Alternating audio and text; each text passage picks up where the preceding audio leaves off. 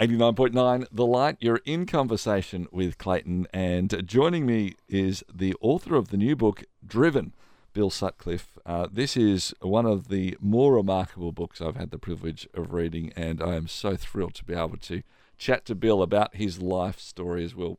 Bill, welcome to the show.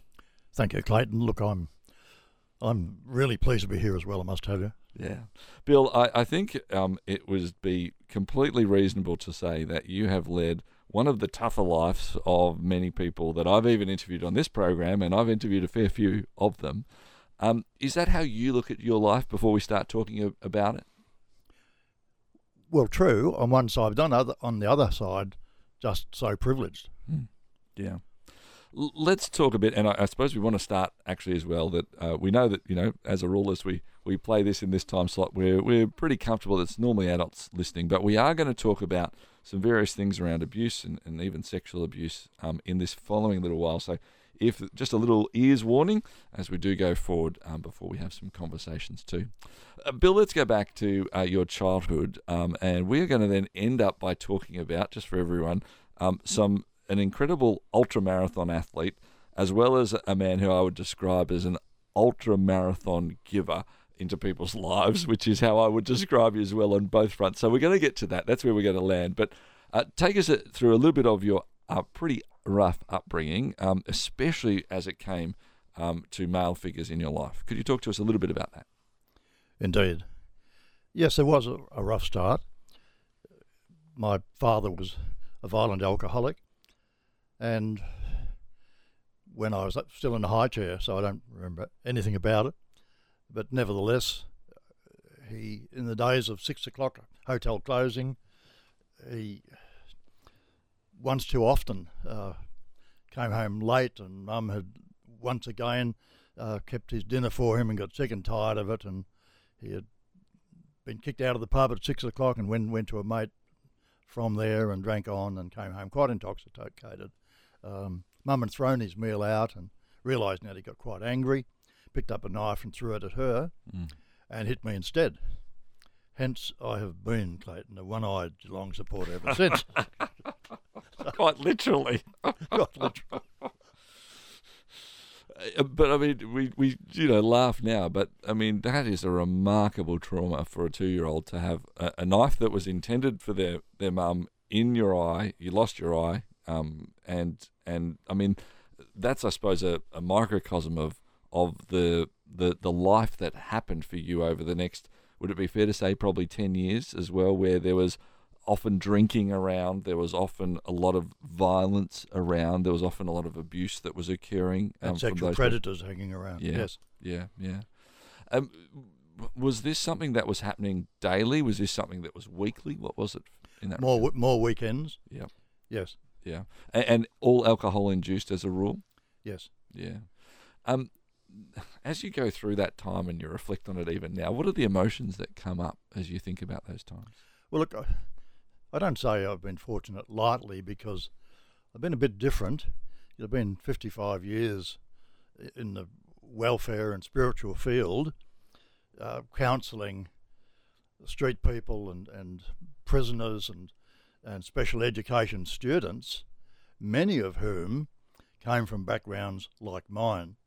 And whilst we speak of triggers in trauma that keep, in early years certainly, keep happening, they were constant, have been constant for me in counselling, for the last 55 years plus. So have not been able to avoid them, but have been able to, by the grace of God, go through them and encourage others to try and realise that, in fact, sometimes our worst experiences can be our best qualifications in assisting others who are going through the same things. Yeah. And you've found that in terms of, as you've gone and done some of your work, that you've been able to just, I mean, as I've read the book, I know it's true, so I'm asking a bit of a set-up question, but where, you've been able to literally say, actually, I've been through something really similar. That's opened up doors for you to actually care and look after people. Absolutely. Yeah. And that's what has been so wonderful about it, as far as I'm concerned, despite the undeniable extreme trauma, which I'm never away from, and had to revisit so strongly in writing that autobiography that you have before you, Yep. whose title is Driven. And I have been driven, quite sincerely. I've been driven with a passion to be able to help others from my background get through Yes. what I've been getting through Yep. for a lifetime. Yeah, exactly right. One of the things that I'm fascinated in there is that, and we talked about it too, that there was a lot of abuse that occurred from males in your world. It was your father there, stepfather. There was lots of beatings that occurred constantly. Stepbrothers that were Yes. around with the same thing. And even from that perspective of, it was a number of years you literally slept in sort of basically almost a dog kennel like in the backyard where you also... A vehicle trailer. Yeah, vehicle trailer, which is where that sexual abuse did occur 2 quite years. often, for 2 years. Age Yeah, 8 to 10. yeah, that's right. And continued past that, and that's very interesting. I don't remember it past then, in actual fact.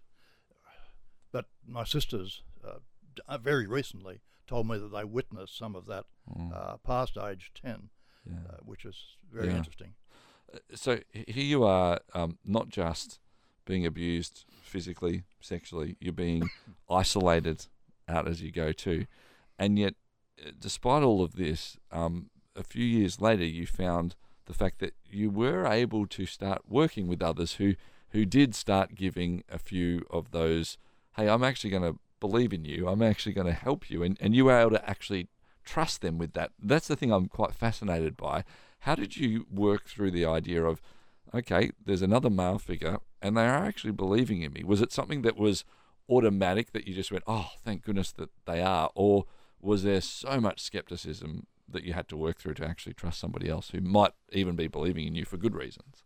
Look, there were so many unwitting mentors in my life, and I think I owe it to the first one, who probably paved the way for subsequent ones, which, because they were entirely males, I would have been very suspicious of and dubious of. Yes. But the first one was a business proprietor who I had been shoplifting from for a considerable period of time.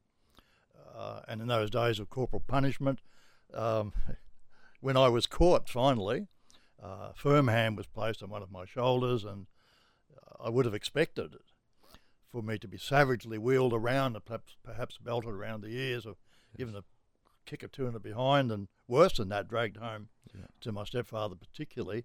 Instead of that, I was gently wheeled around to look into the eyes and upon the face of amazingly understanding shop proprietor, who asked me how long I'd been doing this, and I fessed up pretty readily, I must tell you.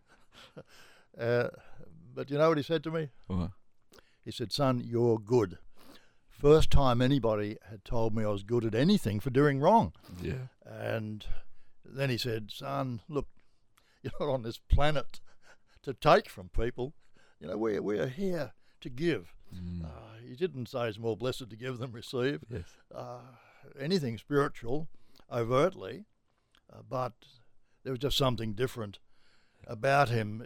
His incredible understanding. Probably knew my background in a small country town, or in a small rural town, and so I'm sure that was the first seed sown. He said, "Look, you know, promise me, you won't steal.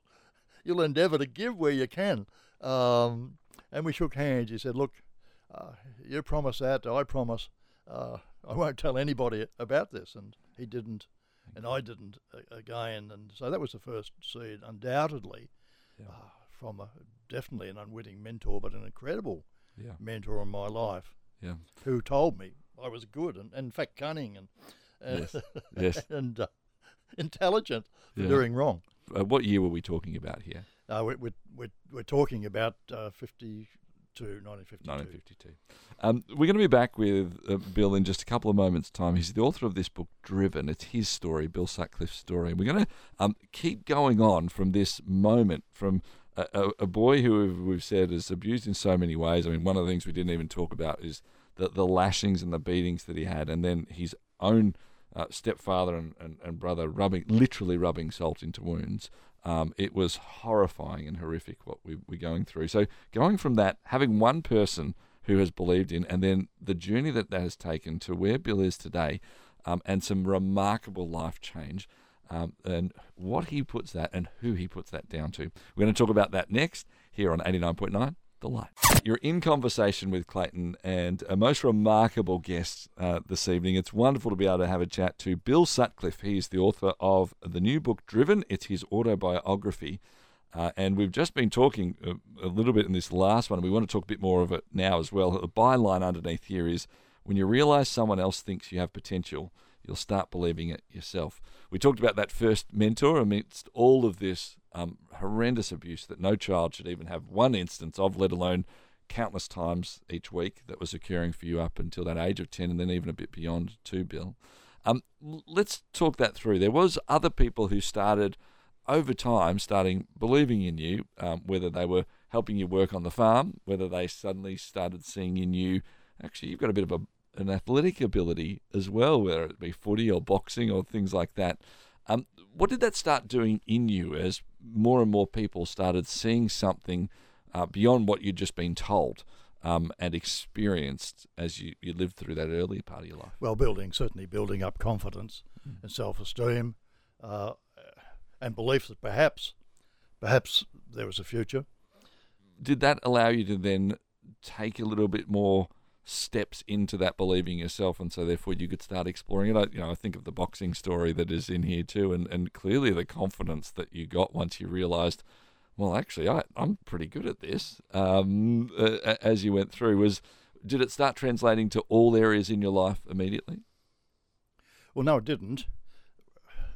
In fact, it was a bit misguided, as positive as it was so far as it could be. That is, battering people's brains out, endeavouring to deal with your anger. Yes. Yeah. And I owe a local policeman for that, who, again, knowing my background,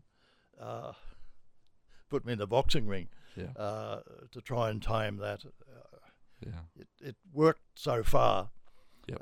But there's no question that behind the scenes of all of this, with the seeds that were being sown by other mentors along the way as well, and some of those were absolutely physical, and of course many stories are not in Driven, but one was of an alcoholic former circus strongman who was at the regular drinking parties. His nickname was Powder Monkey Jimmy, and he was explosives man at a local quarry. You know what a powder monkey is, Clayton? No, I'm unsure. I read the name. I thought it was very impressive, but I wasn't sure. An explosive man. Yes, great. But using powder for explosives. He was using sticks of gelignite. And he, due to the trust that Mr. McWhirter, who was a businessman who first sowed the seed that I'd been shoplifting from in my life, Powder Monkey Jimmy, whilst others were getting blind drunk, and he was too, around his campfire outside the quarry where he was the explosives man in my hometown of Witchyproof, King of the Mountain area. Yes. If any are familiar with that. He started to sow different seeds into my life, and incredible sayings, which prevented me taking my own life on a couple of occasions, as did the seed sown by Mr. McWhirter, I might add. But he taught me, Powder Monkey Jimmy taught me strongman stunts that ultimately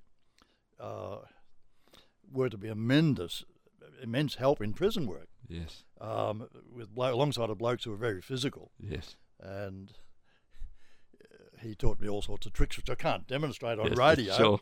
I'm still the world champion Chinese wrestling. Oh, wow. In my opinion. Yes, fair enough.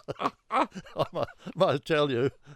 But all sorts of tricks he taught me, which instilled enormous confidence in me physically, to be alongside of prisoners particularly. You know, I've been visiting prisons since from 1965 to 2006 in a number of different roles with Prison Fellowship International. That's great. Field director and state director of prisons, and as a advisor to the Minister on Prisons, an official visitor, allowed to roam around day or night into prison cells alone across all Victorian prisons, and to hear the complaints of both prisoners and prison officers, and probably one of the few, if not the only, outsider to play football, AFL, in the prison football team. At age 48, I was still playing in the prison football team up at Ararat. I had some phenomenal experiences there. Yes. But some of the physical stuff that Powder Monkey Jimmy instilled in me, with incredibly powerful proverbs such as, "You're no one's superior, but anyone's equal." Yes. And that was amazing. That certainly did start to sow real seeds of, wow, could this be one day? I didn't have sufficient resources in my life for that to occur, I might say, for that to last, because sport was a false god to me. It was like a pot of gold at the end of the rainbow. Yep. I would want to play one sport, and I cycled competitively first on the track, quite successfully. Not long distance, which is interesting. I then became a long distance runner. Yes. But on the bike, I couldn't sustain it. Boxed, weightlifted. I was due to contend a state title for weightlifting in Queensland before becoming a Christian, and then lifetime of ultramarathon running, which was a mecca for me. Yes. What I love about all of this is that there's this aspect of this physical aspect of who you are, mixed with the understanding of the emotional and the mental and then the spiritual together. Like it comes together in these remarkable ways that you are so open and honest about. I'm going to be very unfair because I'm going to skip through about half of the book in a couple of sentences as we go. I'm sure people will enjoy reading the love story that is you and Bev as you got together. I certainly enjoyed that as well. But let's fast forward a little bit in this story too, where after some of these people pouring into your life, you had enough confidence to go on a bit of a road trip, ended up in Queensland, and that is where you met Bev. It was also after a time where you realised and understood that actually these experiences with God, it was very up and down. I know, I would imagine fairly for most people, saying, well, how did all this stuff happen to my mum and to me and everything else in childhood? Could there really be a God? You went through all of that, but you eventually got to a point where you cried out to God, and Jesus changed you even from the very next day, where you realised you were less aggressive to everybody, you weren't cracking it all the time, all these sorts of things. And from that moment on, not only did you and Bev end up, affirming your relationship and then getting married and having some, remarkable family, but from that moment on, things changed as well. That suddenly, it seems like, to me anyway, Bill, I'm not sure if this is how you look at it, that you went from being the one that people were mentoring to saying, I want to give of myself so that others can know that there's some hope. And as much as I'm sure you're learning in those early days, was that the way you thought and looked at life? Absolutely. After my dramatic coming to Jesus, who I didn't believe in, although by this stage I had been a very bitter atheist, was now an agnostic in reality. In my last boxing bout, I prayed selfishly. The family I'd been living with on a farm encouraged me to go to church and pray, disillusioned with the church going, but selfishly prayed that I'd win my last bout, which was an exhibition bout with a guy who was probably over the hill, but he was still far too good for me at that stage, that night, because I didn't realise I really had my prayer answered. To finish there and to get on the road, to have the idea of travelling around Australia, we drove into this southwest Queensland town and encountered this group of teenagers, Christian teenagers, one of whom is now my wife Bev of 55 years, my ultimate, absolute hero, who my driven is dedicated to. Mm-hmm. And I just couldn't get around the difference between this group of young teenagers and others I had known, and Bev arranged the 21st birthday party for me, first birthday party I could ever recall having. Yes. And it was during the course of that evening. I was the life of the party externally, but internally I was in turmoil. These words kept coming to me. I thought I was going mad. I heard about people hearing voices, and I thought I was going crazy. They were words I later discovered from the Bible. You know, don't get sidetracked. Then you'll go after things which can't really satisfy you. And penny drop later was referring to, again, the pot of gold at the end of the rainbow of chasing, due to contest the state title for weightlifting just after this, 5th of April 1964. And party finished about 11:30 or something. Tried to get to sleep, couldn't. I had a vision of this person who claimed he was Jesus, and I argued the toss with him. Yeah. In a few non-choice words, I must say. Yes. Particularly when he hit the nail right on the head and said, "Bill, look, you know, terrific to see you enjoying real family for the first time." This group of wonderful young Christian teenagers, and to see you beginning to get some confidence in sport and other areas, but they'll never work, Bill. Finally, they'll never work. They're not a deep enough resource. I don't think that word was used, but nevertheless, they'll never work because you've got one stumbling block for all this. You've got a blockage, and it's your non-forgiveness. And wow, that fired me up, I can tell you. You've got to forgive your abusers. And in no uncertain terms, I laid on the line to this person. I didn't believe. "Oh, you've got to be kidding." You know, what? The way I've been treated and others get treated by abusers, you've got to be kidding. And he said, "Bill, it's not about them, it's about you." Is not forgiving helping you? You're in a good place, etc. And I knew this person I didn't believe in was right, but I couldn't get around his just authoritativeness, and I'm not sure how to describe what he represented, but it's just so authoritative. As if he knew everything about me that there had ever been. And finally, I issued a challenge. I said, "Look, if you're real, prove yourself. You know, you say you're Jesus, well then prove yourself." And I went to sleep, and probably for the best sleep I could ever recall having, and did wake up the following morning. This was a Sunday, 5th of April. Yeah. My actual birthday. Party was the Saturday before, the night before, to go to work in the sawmill, and the person pulling the timber away from me, at the end of the day said, "What's the matter with you, Bill?" And I said, "What are you talking about?" And he said, "You haven't flown off the handle. You haven't even lost your cool all day. And, haven't even sworn." Yeah. And then the penny dropped. I still didn't understand what had occurred, but I knew something profound. Yeah. I was an incredible peace, and I couldn't believe that I actually felt pity and love. They blew me away from my abusers. Yeah.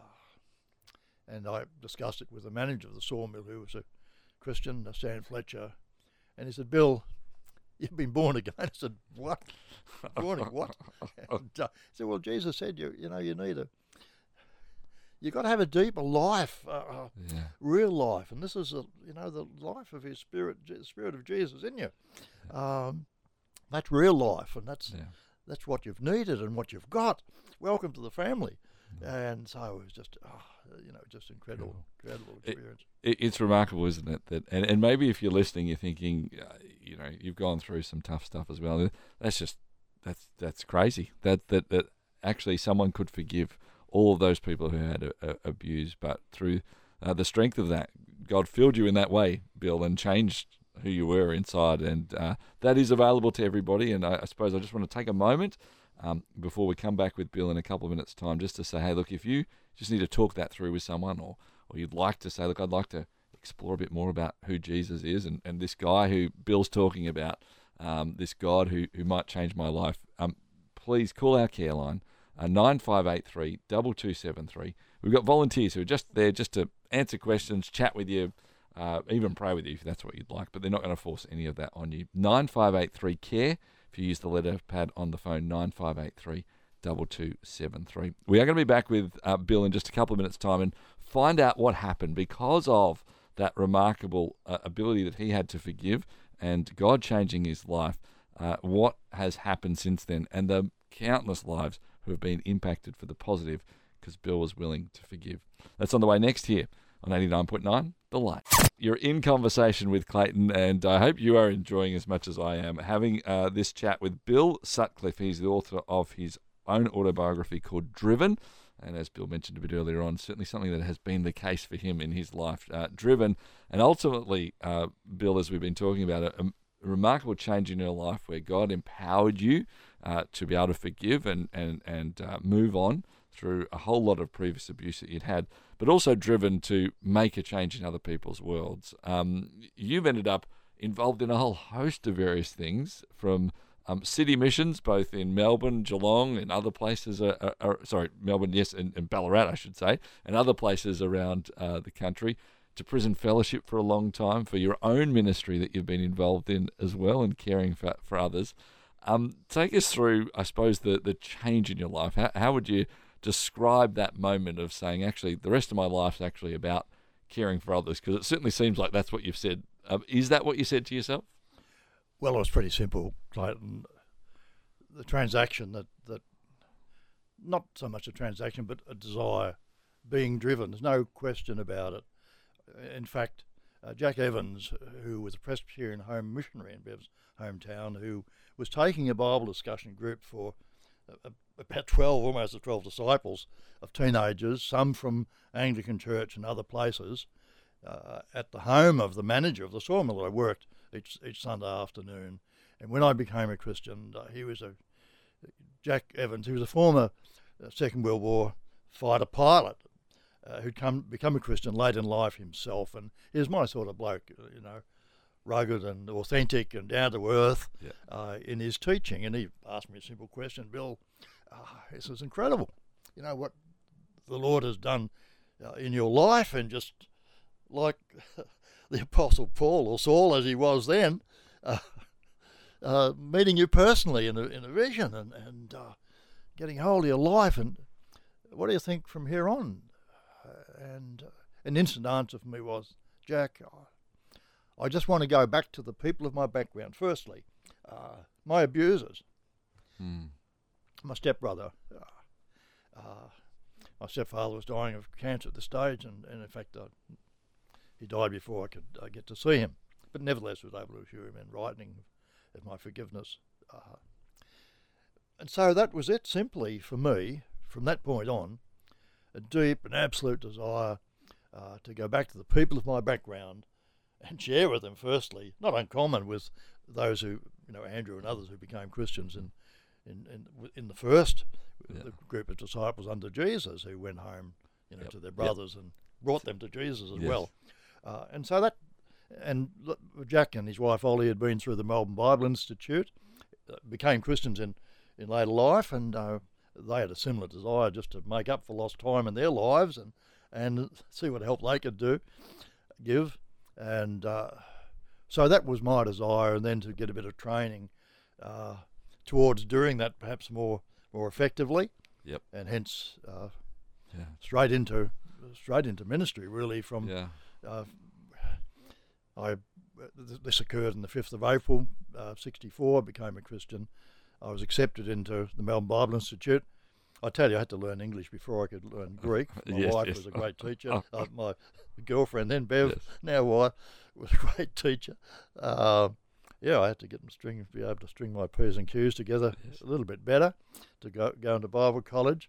But my work experience there was in Pentridge Prison, so I was in heaven as far as my background was concerned already. So, how many over the years do you reckon prison visits you've actually gone and done? Like, are we talking hundreds, thousands, 10,000s? What do you reckon, roughly? Hundreds. Absolutely. Yeah. Look, I had a prison round at one stage of all the prisons in Victoria. I think there were 13 at that stage. So weekly, that many. Yeah, wow, that's incredible. And sometimes extra ones to boot if there's some special event I need to go for, something to do. And God seemed to, for the rest of your ministry in that sense, and I'm assuming even now to today too, Bill, it seemed to put you in places where those who did have similar backgrounds to you, not just your family, but now others would be able to relate to you. People who were either doing it tough or had been abused themselves or were finding themselves on the wrong side of the road, the wrong side of the tracks sort of idea. It seemed to be that that was what was happening, that people were coming or you were being guided to be with them. Is that a fair assessment? Oh, absolutely. Yeah. And sometimes not in the easiest of terms, I might tell you. Yeah. One particular prisoner who later became a Christian, I represented an abuser too.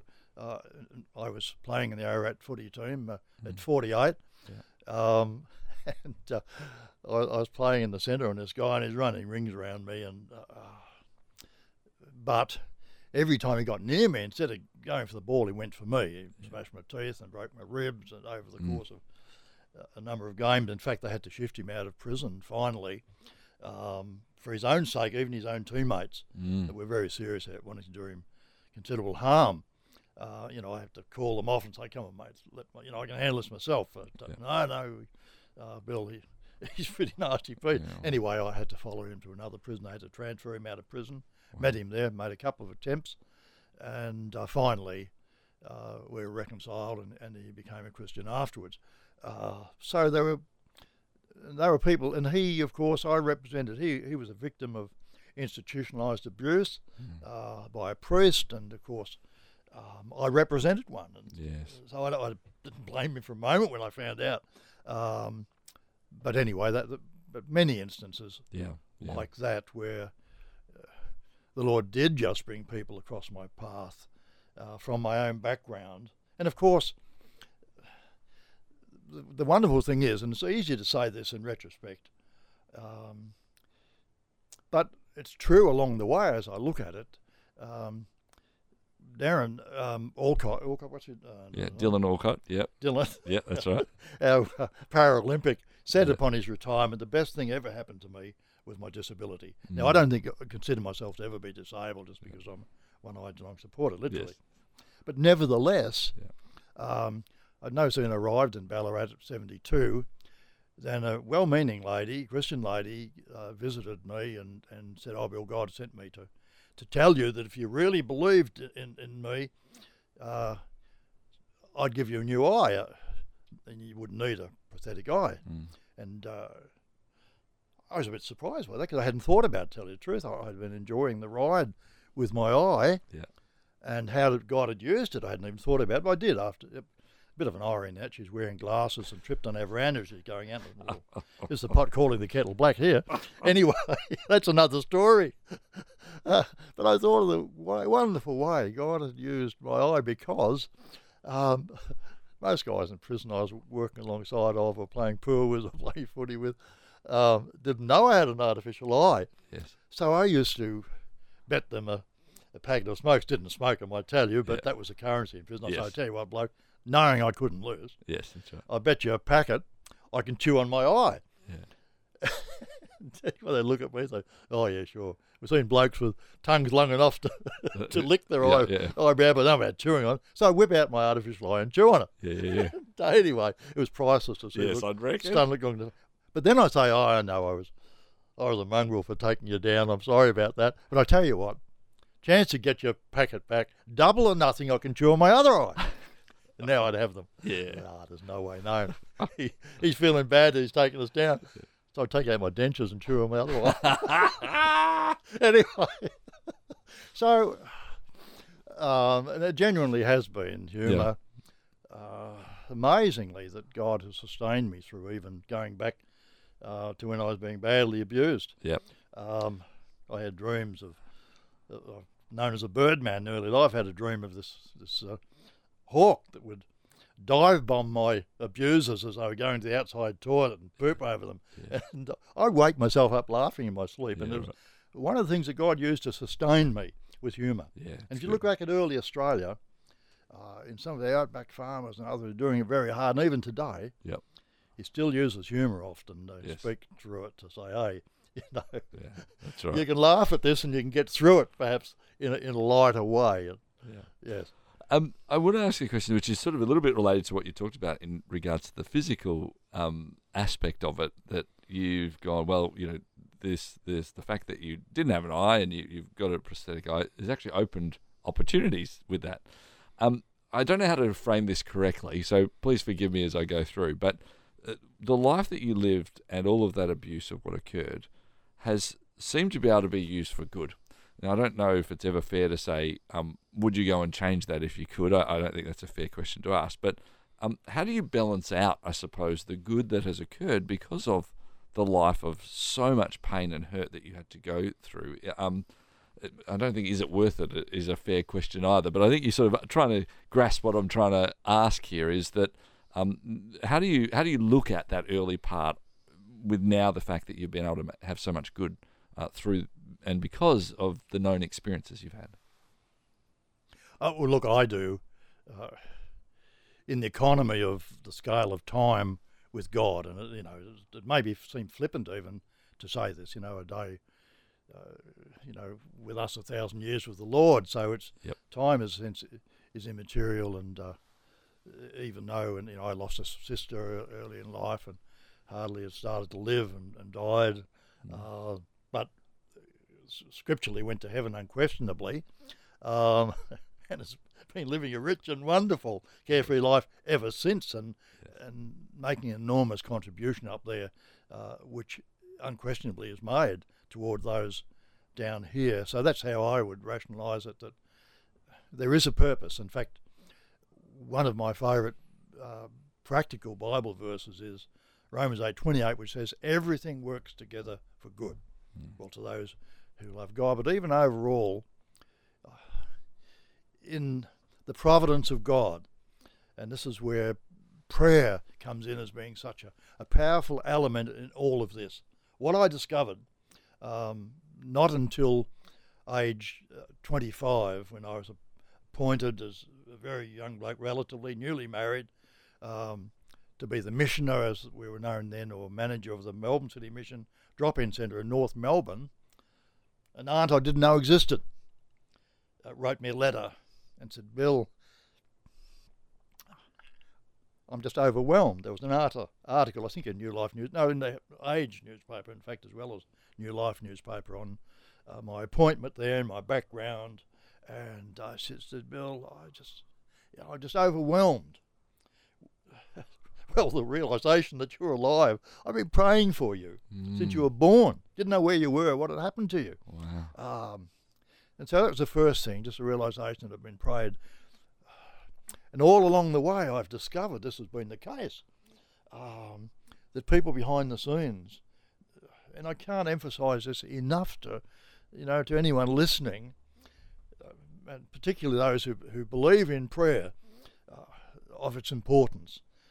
It sustained me incredibly. One quick instance of its power, which proves that the most important people are not the upfront people necessarily, and the Bible says a bit about that. It likens the importance of people to be like the organs of a body. It's not the seen parts that are most important, not the head. I'm an ordained minister myself, but it's not the ordained ministers necessarily. It's those behind the scene. The prayers. Baxter Village, a Baptist retirement home, incredible group of prayers there during my prison work. And just one instance proves this. I went into a prison cell one day and I did what I'd never ever done in prison work before, and that was get down to my knees and close my eyes. Never did it.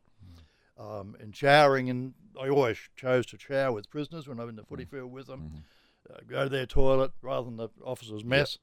Always not exposing my back deliberately. Yes. Or closing my eyes in prayer even if somebody asked me to pray for them in a prison cell. This time, I was compelled to ask this guy, look, could I pray for you? He was telling me about immense need of his family outside. I said, look, can I pray? Would you mind if I said a little prayer for you? And I got down on my knees to pray. Was about to close my eyes, and I was reminded of a story that Chuck Colson, founder of Prison Fellowship, told about a guy who'd been involved in a drug cartel and finished up in prison, drug dealing, and the cartel were concerned that he was going to give them up and name other people who were involved in the cartel. So they got somebody to deliberately commit a crime to finish up in prison alongside of this bloke, then, worse than that, to pretend he was a Christian enough for this guy who had become a Christian, this guy who'd been in this drug cartel, would get down his knees and would close his eyes. Wow. And that all occurred, and this guy who sent in to kill him knifed him. He didn't die, fortunately. But Chuck Colson wrote about this in his book Life Sentence. And I was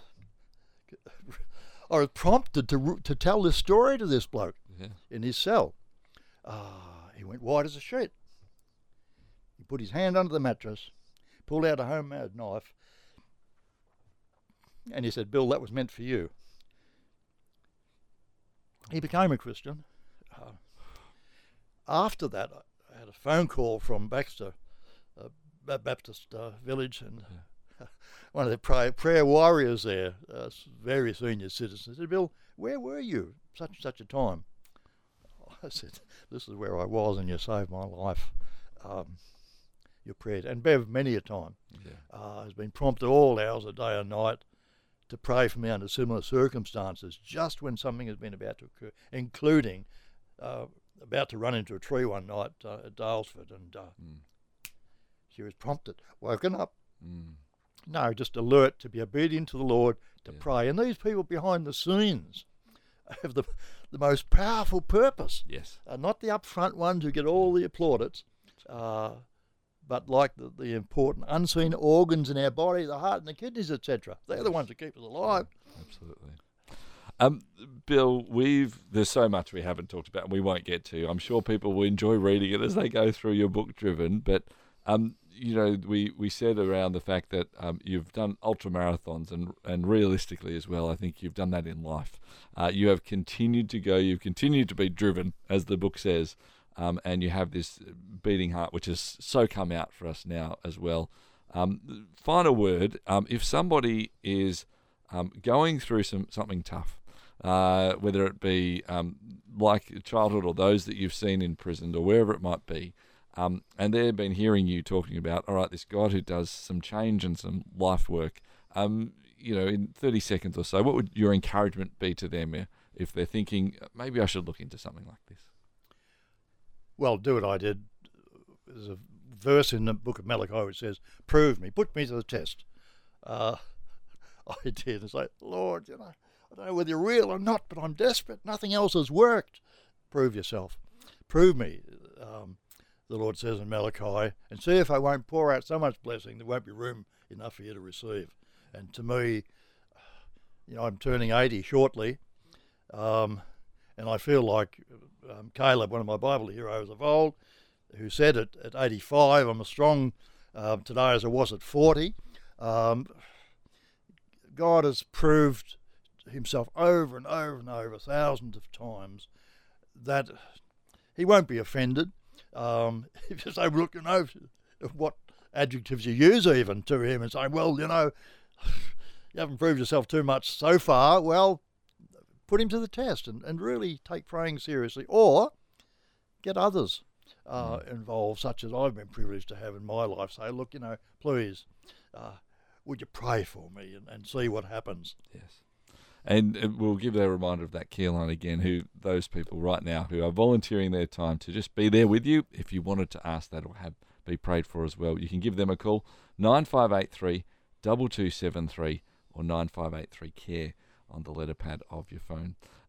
Bill, we wish you all the best with this book, Driven, that not only would it have been something that is a blessing to you as you put it out there for people, but that so many people would be inspired to walk that life of great purpose, which I think you can't help but do as you go through this book. And it's been wonderful to spend a bit of time with you today as well. Thank you so much. Good to meet you too, Clayton, and bless you in this great work here at The Light. Thank you so much. The author of the book, Driven, Bill Sutcliff, my guest here on 89.9 The Light.